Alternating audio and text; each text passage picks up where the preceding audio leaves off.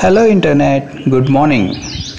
This is 4th June 2020 and the time is 6:20.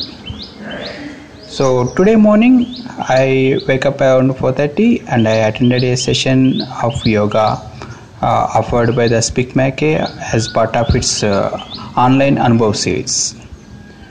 So this video is telecasted on YouTube. I followed the session while working upon my dissertation. At the end of the session, the Guruji told us that happiness is a state, it's not something to cultivate but should be experienced. I like those words, and also I understood that this is the time we should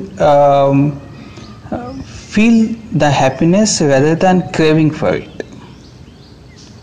And he told that goals and achievements has to be accomplished, but happiness should not be postponed. Yes, happiness is the thing that should be experienced at the right moment. It's not for some other time or some other space. And he asked us to observe today as the day of happiness. I like this concept.